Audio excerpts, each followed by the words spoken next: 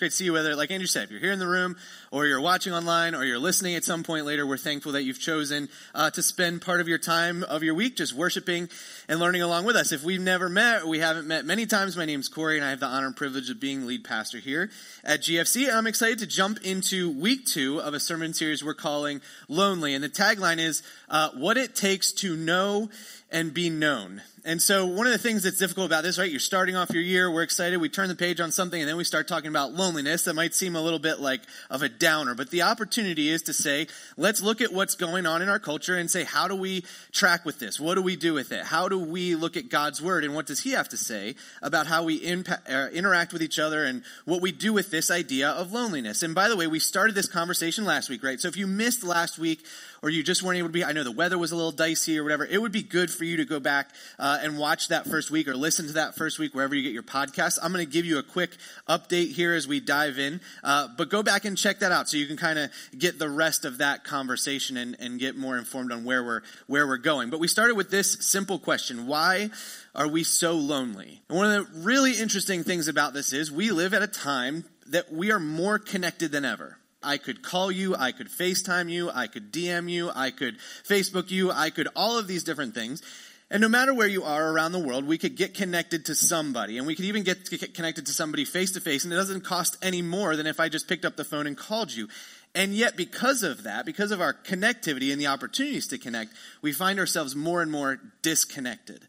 And so the question is, what do we do with that? Because none of that's actually wrong. It's not bad that those things exist, but it impacts us in a certain way, and it impacts us in a spiritual way. And so how do we process that? And I gave you this quote last week. I'll show it to you again. A woman named Elena Rankin wrote an NPR article in 2019, and she said more than 3 in 5 Americans report being chronically lonely, and that number is on the rise. The key here is, what date was that written in?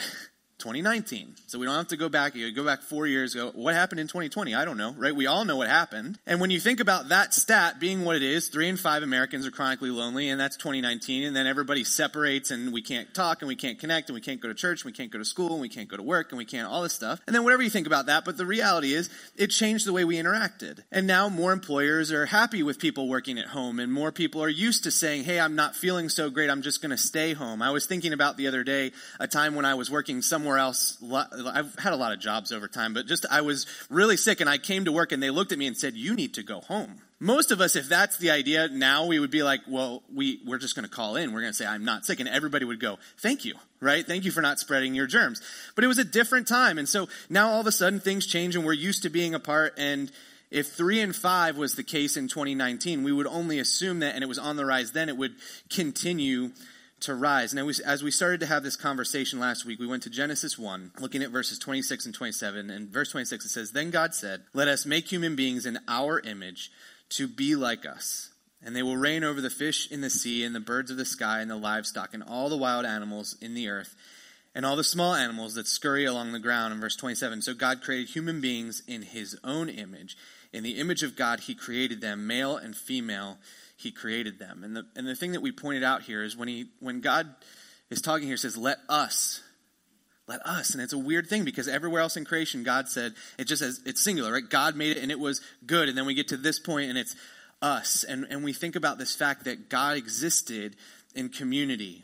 And so what we know to be true about us is this, that as those who bear his image, we were created to exist in community. And the way we want to start to think about loneliness is an indicator. When you're hungry, you know what to do. You go get a snack, or you have dinner, or whatever you're going to do. You're thirsty, you go grab water, or you get coffee, or whatever. When we're lonely, it's an indicator that we're missing something.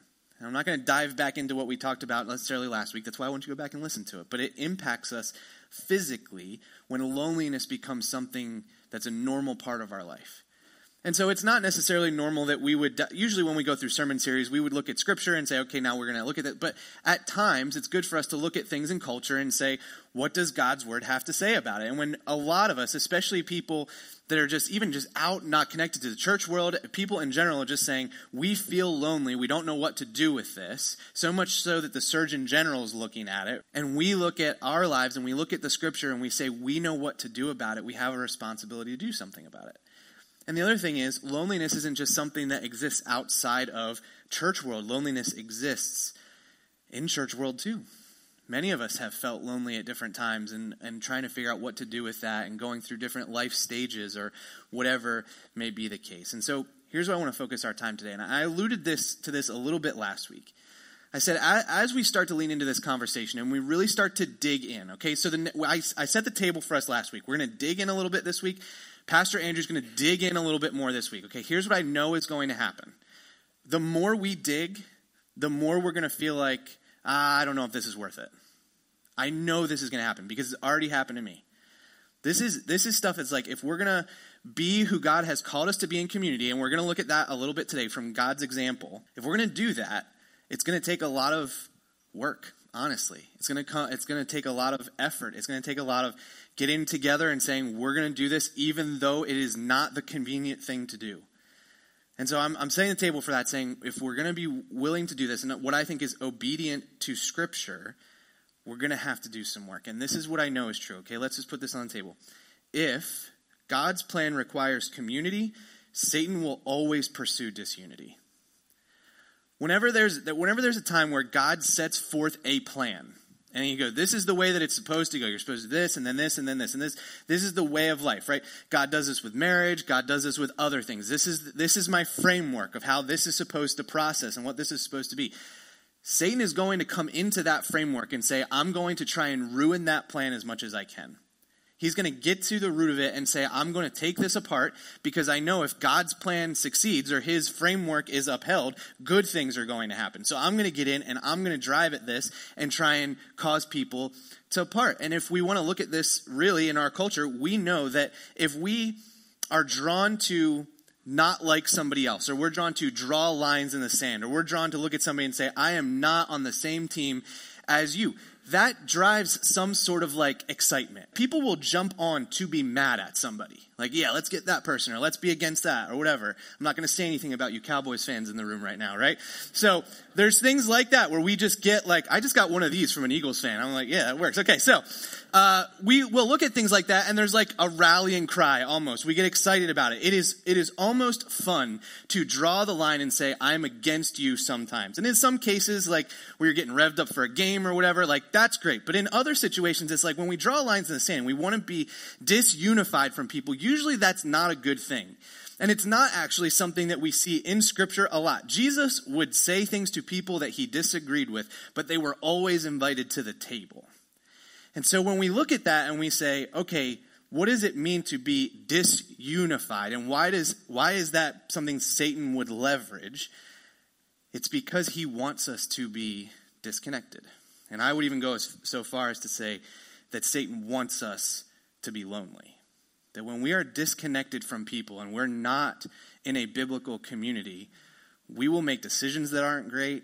We will not have people holding us accountable. We will not have people checking in on us. It is a bad place to be, and sin can exist there. And so what I want to do today is we're going to go to John 16 and 17. We're not going to read all of John 16 and 17, but we're going to read some chunks of it. So we're going to have a few chunks of scripture here.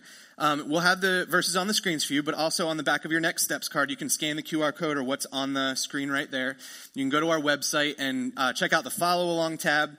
It'll have all the verses and all the notes, and you can send those notes to yourselves. You can ask a question. You can submit a prayer request, all that kind of stuff. It's a great place to go and follow along with today. And even if you're watching live at home, you can do that as well. It's there for you right now.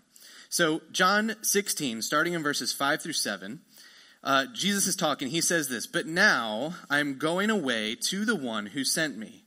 And not one of you is asking where I'm going. Instead, you grieve because of what I've told you. In fact, it is best for you that I go away. Because if I don't, the advocate won't come. If I do go away, then I will send him to you." So here's I just want to set the stage for this, okay? Jesus has not died yet. Okay, so this is pre-crucifixion. And so he's explaining to his disciples that he's going to have to leave. And they're not happy about this. So much so that Jesus says, you're not even asking where I'm going. You're just upset that I'm leaving. And we've probably been in this situation too, right? Maybe you've had a boss you really liked, or you had a teacher you really liked, or a coach you really liked, or a pastor or whatever, and they were going to leave, and you felt like, oh no, right? I don't want them to leave. I work well with them. They do a good job. I'm not fearful of that. Like, they value me, whatever. and you know they're going to leave. And what's the fear? I mean, someone after them could come into your space and be even better. But the fear is whoever comes next is not going to be great. And so you get upset about that. You're fearful. And so that's where the disciples find themselves. They're worried. Jesus is leaving. They don't want him to leave. They've seen him do amazing things. And they've still kind of got this idea that Jesus is going to overthrow and make everything work for them. And they're going to ride into the sunset with him. Jesus knows that's not happening. So he's warning them. And he says, if I don't go to the one who sent me, I can't send the advocate. And that advocate is the Holy Spirit. By the way, just a little side conversation. If anyone says to you that the Trinity or the idea of God in three persons is not in Scripture, just go right to John 16 and 17, okay? Because Jesus here in this passage, in these just couple verses, he says, I have to go, he's identifying himself. Obviously, he's the one talking. He has to go to the one who sent him, and he talks about the advocate. So we've got three, and we're going to see this come out in the rest of this passage too. So going on in verses 8 and 9, it says, and when he comes, meaning the advocate or the Holy Spirit, he will convict the world of its sin and of God's righteousness and of the coming judgment. The world's sin is that it refuses to believe in me. Verses 10 through 11. Righteousness is available because I go to the Father, and you will see me no more. Judgment will come because the ruler of this world has already been judged. Verses 12 to 13. There is so much more I want to tell you, but you can't bear it now. When the Spirit of truth comes, he will guide you into all truth. He will not speak on his own, but will tell you what he has heard. He will tell you about the future. Verses 14 and 15. He will bring me glory by telling you whatever he receives from me. All that belongs to the Father is mine. This is why I said the Spirit will tell you whatever he receives from me. So in this passage, and we'll keep going to 17 in a minute, but in this passage, what we see is Jesus identifying the three persons of the Trinity and giving kind of a job description. So we know Jesus was sent to earth to live life as a human, live a sinless life, die a sinner's death, and then rise again. That was his portion of the job. And the Father was the orchestrator of all of this. And so the Father sent the Son so that this would be the case. And then we get this other entity, right? The advocate, the Holy Spirit, who then is going to come after Jesus. And he's going to indwell believers. So if we've decided to follow Jesus, we have the Holy Spirit in us. And his job is to convict and help us know the truth and everything. So you've got these three persons of the Trinity. Again, don't think too hard because your head will hurt. But three persons in this unit that are all working together. And there's this word there that Jesus said that they would glorify one another. That they would work in unison together to fulfill the plan, the mission that they have for people, right? This plan of salvation. And that in doing so, working together in unison, that they would glorify each other. And we get this picture of this unity that happens. And then going to chapter 17, starting in verses 1 and 2, it says, after saying all these things, Jesus looked up to heaven and he said, Father, the hour has come. Glorify your Son so he can give glory back to you. Again, he continues this cycle. For you have given him authority over everyone. He gives eternal life to each one you have given him. Verses 3 to 5. And this is the way to have eternal life, to know you, the only true God, and Jesus Christ, the one you sent to earth. I brought glory to you here on earth by completing the work you gave me to do. Now, Father, bring me into the glory we shared before the world began. We're going to jump down to verses 13 and 14. It says, now I am coming to you. I told them many things while I was with them in the world, so they would be filled with my joy. I have given them your word, and the world hates them because they do not belong to the world, just as I do not belong to the world. Verses 15 and 17. I am not asking you to take them out of the world, but to keep them safe from the evil one. They do not belong to this world any more than I do. Make them holy by your truth. Teach them your word, which is truth. So I want to pause here just for a second and say, we know now Jesus is praying, right? So he's still in the presence of his disciples. He's just had this conversation and he says, okay, now I'm praying. And we get this glimpse into what's going on. John gives us this prayer that he wants us to know. We'll see why in a minute. But what does Jesus pray for? He says, he's not asking God to take us out of the world. Wouldn't that be nice? Like if we just decided to follow Jesus and all of a sudden, instantaneously, it's like, whoop, now we're in heaven. No more struggle, no more tears, no more frustration, no more sickness, all of it. Like, just go. But then what's the problem? Well, if we all just disappeared as soon as we know Jesus, there's nobody else to tell anybody else about Jesus, right? So there's a reality here that we stick around and we deal with this. And Jesus says, I'm not asking God to take us out of the world, but he says, but I am asking that God would keep us safe from the evil one. So the first thing Jesus prays for is to keep us safe. Why? Because he knows, as he's having this conversation about the unity that God has within the Trinity, and then he's going to ask us to do the same thing. We'll see it in a minute. He goes, I know that Satan's going to attack that. I know he's coming after it. Because Satan hates anything, any system, any process, any good thing God has set up, Satan wants to ruin. And so Jesus prays that that God would keep us safe from the evil. And then going on in verses 18 to 19 says, just as you sent me into the world, I am sending them into the world. And I give myself as a holy sacrifice for them so they can be made holy by your truth. Verses 20 to 21, I am praying not only for these disciples, but also for all who will ever believe in me through their message. I pray that they will all be one, just as you and I are one. As you are in me, Father, and I am in you, and may they be in us, so that the world will believe you sent me. Now, anytime I get to a passage like this, I make sure we stop and realize this. So if you're not paying attention to me, whatever, come back for a second, okay? Because the first part of this passage is really important. I'm praying not only for these disciples, but also for all who will ever believe in me through their message. This is how we look at Scripture and go, this means us. Jesus is praying for you and me in this passage. That's who he's praying for. He knows our names at this point. He knows that we're going to be, he knew we were standing here today, right? He prays for us in this moment. And what does he pray? It's a big prayer. This is not Jesus praying and saying, I pray that they would have a great life and it would be awesome.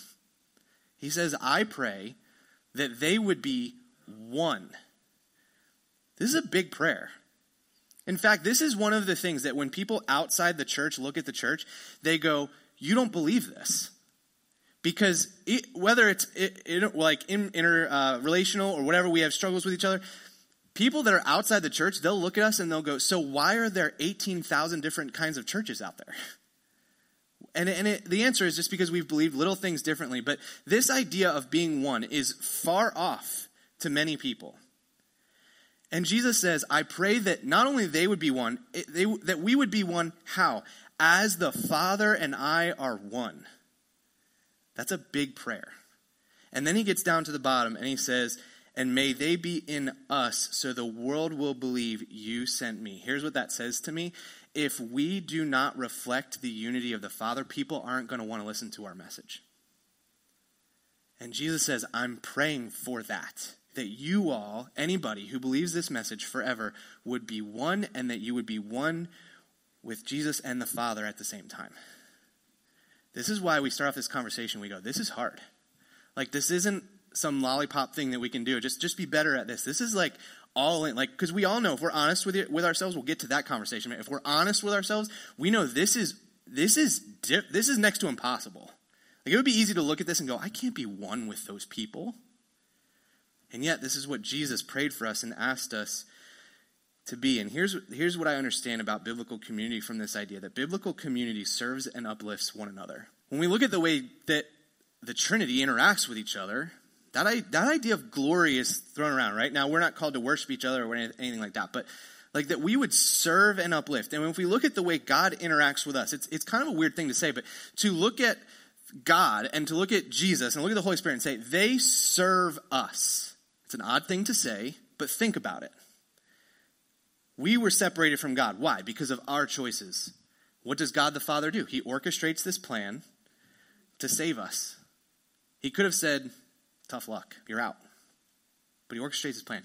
He sends his only Son to pay that price.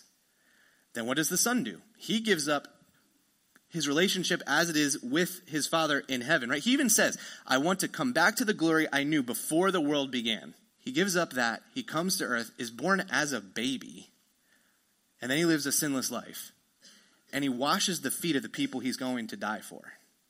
He serves us. And then the Holy Spirit comes and says, I'm going to be the truth teller, right? I'm going to convict, I'm going to work, I'm going to make you guys grow.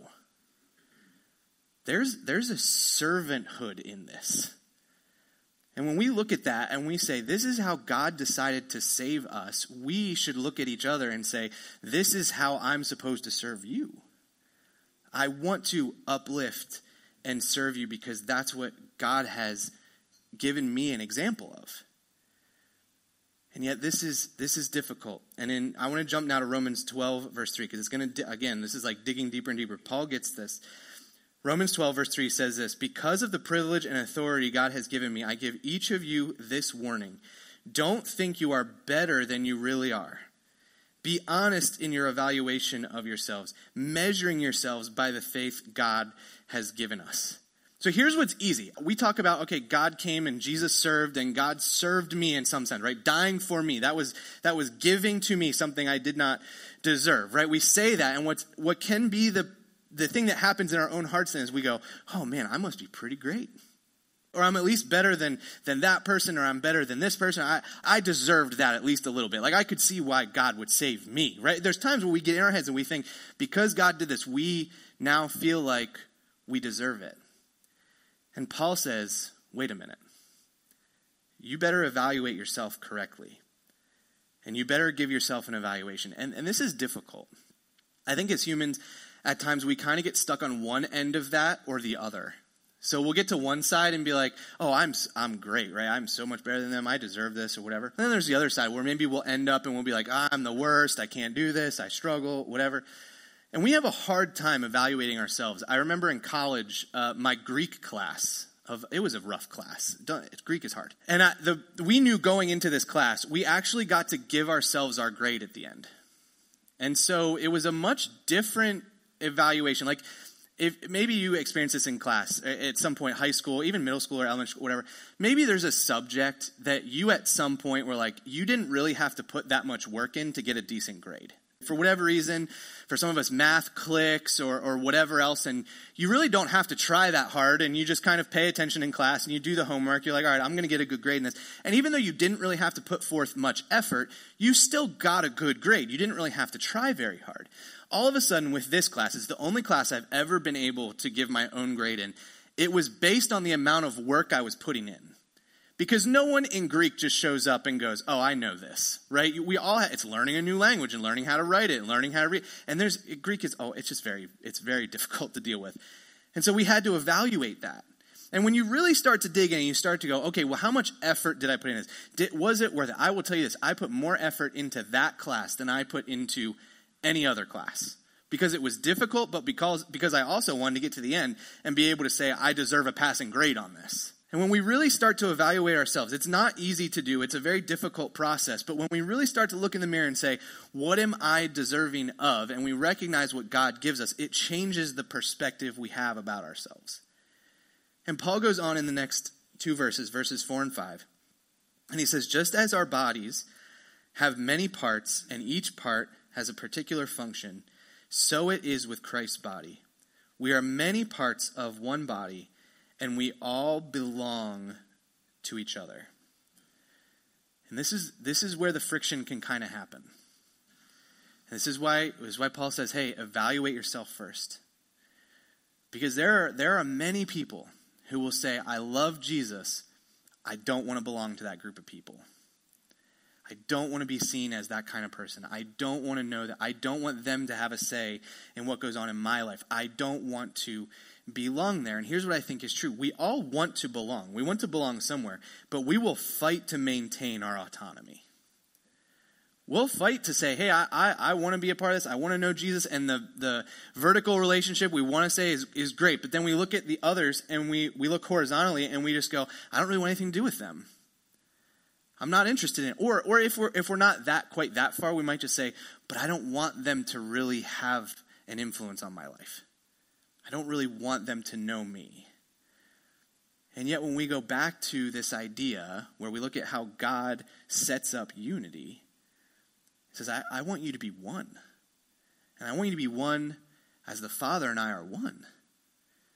And so when we look around at our horizontal relationships and we say, I don't want that to be the case, we're kind of looking at what Jesus prayed for and says, I don't want what Jesus has for me. Continuing on in Romans 12, verses 6 through 7 says, in his grace, God has given us different gifts doing certain things well. So if God has given you the ability to prophesy, speak out with as much faith as God has given you. If your gift is serving others, serve them well. If you are a teacher, teach well. Verse 8, if your gift is encouraging others, be encouraging. If it is giving, give generously. If God has given you leadership ability, take the responsibility seriously. And if you have a gift for showing kindness to others, do it gladly. I've spent a lot of time over the years looking at these passages, and one thing popped out to me different than it ever has before, and it's this simple idea. We cannot live effective lives as followers of Jesus outside of community. Now, that phrase I would agree with any other time, but here's what I realized it meant. It is impossible to fulfill and use the gifts God has given us without someone on the receiving end. It's impossible. God gives us all gifts, right? When we decide to follow Jesus and we get the Holy Spirit, we get given gifts. Gifts we have the opportunities to use to serve others. People outside church, but people inside church too. But there needs to be someone else who's on the receiving end of the gift we're giving them. Right? You can buy a gift for somebody and put it in your closet and say you're going to give it to them. But if you never give it to them, they never get it. Right? They never realize the value. One of the examples of this, give you a little peek behind the curtain, okay? Every week, 2 to 3 times, I come into this room, this empty room, and I practice my sermon. Like you are all here. If you saw the video, you'd think I was a maniac. Because I do it just like you're here. I promise. Like I get louder. I try and do it when no one else is around because I get embarrassed, which makes no sense. Because if I'm doing it to an empty room and one person hears me and then I'm going to do it in front of all of you, it makes no sense. But that's just how I work. But here's the thing. I believe I've been given the gift of teaching and preaching. I love to do it. It fills me up. I'm excited to do it. It's great. But here's the thing. If none of you show up and I only ever do it to empty chairs, it doesn't get fulfilled. Like the point is to say, I want to look at Scripture and I want to help us pursue Jesus better and understand Scripture and know how to live this out and whatever. But if no one else is there to do it, if I just said, oh, I'm a great teacher and preacher, but I've never done it in front of people and I never will, I'm not using my gift. So we have to be in community with one another in order to live effective lives as followers of Jesus. Listen, we cannot live effective lives as followers of Jesus and just live in our house all the time. We've got to connect with people. We've got to say, I'm going to give myself to these community, to the community, to my church community, to my school community, whatever. There has to be a connection there. And then lastly, in Romans 12, verses 9 and 10 says, don't just pretend to love others. Really love them. Hate what is wrong. Hold tightly to what is good. Love each other with genuine affection and take delight in honoring each other. Verses 11 through 13, never be lazy, but work hard and serve the Lord enthusiastically. Rejoice in your confident hope. Be patient in trouble and keep on praying. When God's people are in need, be ready to help them. Always be eager to practice hospitality. And I think the beginning of verse 9 there, don't just pretend to love others. Really love them. I know that there's times, just as humans, right? You wake up on a Sunday morning. You wake up on any morning when you have to people. Like, I don't want to people today. I'm not interested. I don't want to do it. So when you have to people and you don't want to people, what do? You show up and you put on a smile and you go, 2 more hours till I can get out of here. What does Paul say? I think it's not unique to our culture that people put up a facade and we fake nice. Even Paul, 2,000 years ago, don't just pretend to love others. Really love them. And this is where we have to be willing to say, I'm going to use my gifts even when it's not convenient. I'm going to invest in community even when it's not what I want to do. I'm going to open up to people. Like that's what I say. I'm going to open up or I'm going to be there for people even when I don't feel like it today. If people knew what I dealt with yesterday, then I'll deal with this and then I got to figure this out. This is hard, but Paul says don't do it. And then he ends verse 13, right? Always be eager to practice hospitality. Always be ready to build up people. I really want to camp on this idea as we wrap up the conversation today. Like camp on this idea of belonging. We all want to belong somewhere. We all want home to be somewhere. But what does it take for that to be the case?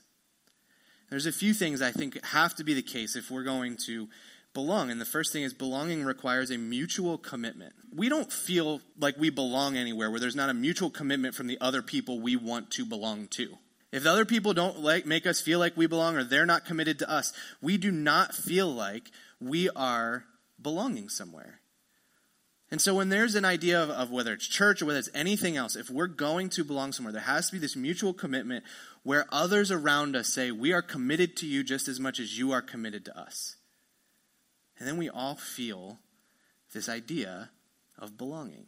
Now let me just set the stage with one more thing before we kind of dive into this. Here's what I want you to get to. It's kind of a side note, but I think it's important. As I did some research for this conversation, there's kind of groups that kind of concentric circles that kind of get bigger as we think about who our community is. And if you're going to have a close-knit community, people that know you better than anybody else and you can share anything with, that group is typically 3 to 5 people. So 3 to 5 people know your secrets, know what's going on. You feel comfortable calling them in the middle of the night, whatever. 3 to 5 people, that's the goal. You go out from there, it's about 50. You can kind of call that a village, right? People you normally do life with, a lot of family members in that probably. People you interact with on a regular basis. They might not know your deep, dark secret, but they're close, right? They're right there. And then there's another group that's 150 people. It kind of gets bigger. Get beyond that, and it's too big. I mean, you can have acquaintances, but you're not really in community with these people. So I say all that to say, as we walk through this idea of belonging, I'm being realistic. I'm not saying that everyone in this room and everyone that's not here today or everyone that will join this year, whatever, has to be best buddies, right? And know all our secrets in that. But what I am saying is there is a desire to say we're going to have a mutual commitment that we're going to serve and uplift each other. Maybe I don't know your deepest, darkest secret, but if I can use my gift to help you, I'm going to do that. And you're going to do the same. And so there's this mutual commitment. Here's the second thing. Belonging requires a willingness to be open. I think this is unique to our time, but I think one of the things that stops this is we can get into the trap of where we think online community is a substitute for really being known. And here's what I mean by that. I remember when Facebook first came out, you had to have a college email address to sign up. So I think I was a senior in high school when it came out, and I remember thinking, I wanted to join it. I had friends who were a little bit older who had just graduated, and I wanted to join it, but you couldn't unless you had a .edu email. You had to have that. So then the next year comes along, I get into college, I join, and it's like, this is great, whatever. And you just watch your friends climb, like the amount of friends I had. And I remember at one point thinking, this is great. Like, I'm going to get to 1,000 friends. And I did. And maybe I hit like 1,100 or something like that. And it was like, this is so fun, right? And then I realized, I was thinking, I know this many people. This is so fun. And then I went, I don't know these people. I met some of these people once. Like, I don't really understand who they are. And all of a sudden, we got into this new thing, got introduced to our culture, right, where we could look and say how many followers we have, how many likes we're getting, whatever. And we started to think, this is who we know, or this is who we're in community with. And the reality is, it's not. But the other reason that this is tempting is because we don't have to be open with people we just know on the internet. I can say, I know all these people, and we talk, and we message, and we whatever. But I don't have to be open with them. I don't have to share what's really going on in life, or when that really happens and someone kind of posts out there that's something really deep and needing help and whatever, it's kind of like, well, what do we do with this? Because we are not a community when we just exist online. It's not the community where we're supposed to get all of our edification from, that we're supposed to go with our first need for help. It's supposed to be the people that we know closely and we do life with and we invest in one another, and there's a mutual connection, but there's also a willingness to be open. And so when we get invited to something like this, we have to be willing to say, this is what I'm struggling with. This is what's going on. This is what I need help with. And when there's that mutual connection between each other or with the group, then when we're open with one another, it's received with a welcoming hug, or I can help with that, or an I'll be there for you. And the third thing is belonging requires a recognition of our need for others. And this is difficult, because we like to do things on our own. And I think that this is even true, that loneliness persists because we choose surviving alone rather than thriving together. And when we think about it, we don't like to have to ask for help. We don't like to have to depend on other people. We'd like to just be able to do it on our own. We don't want to be even inconvenience other people. We don't want to be that. We just want to do it on our own. But we allow loneliness to persist when we choose that doing it by myself and trying just to survive rather than doing it together and thriving.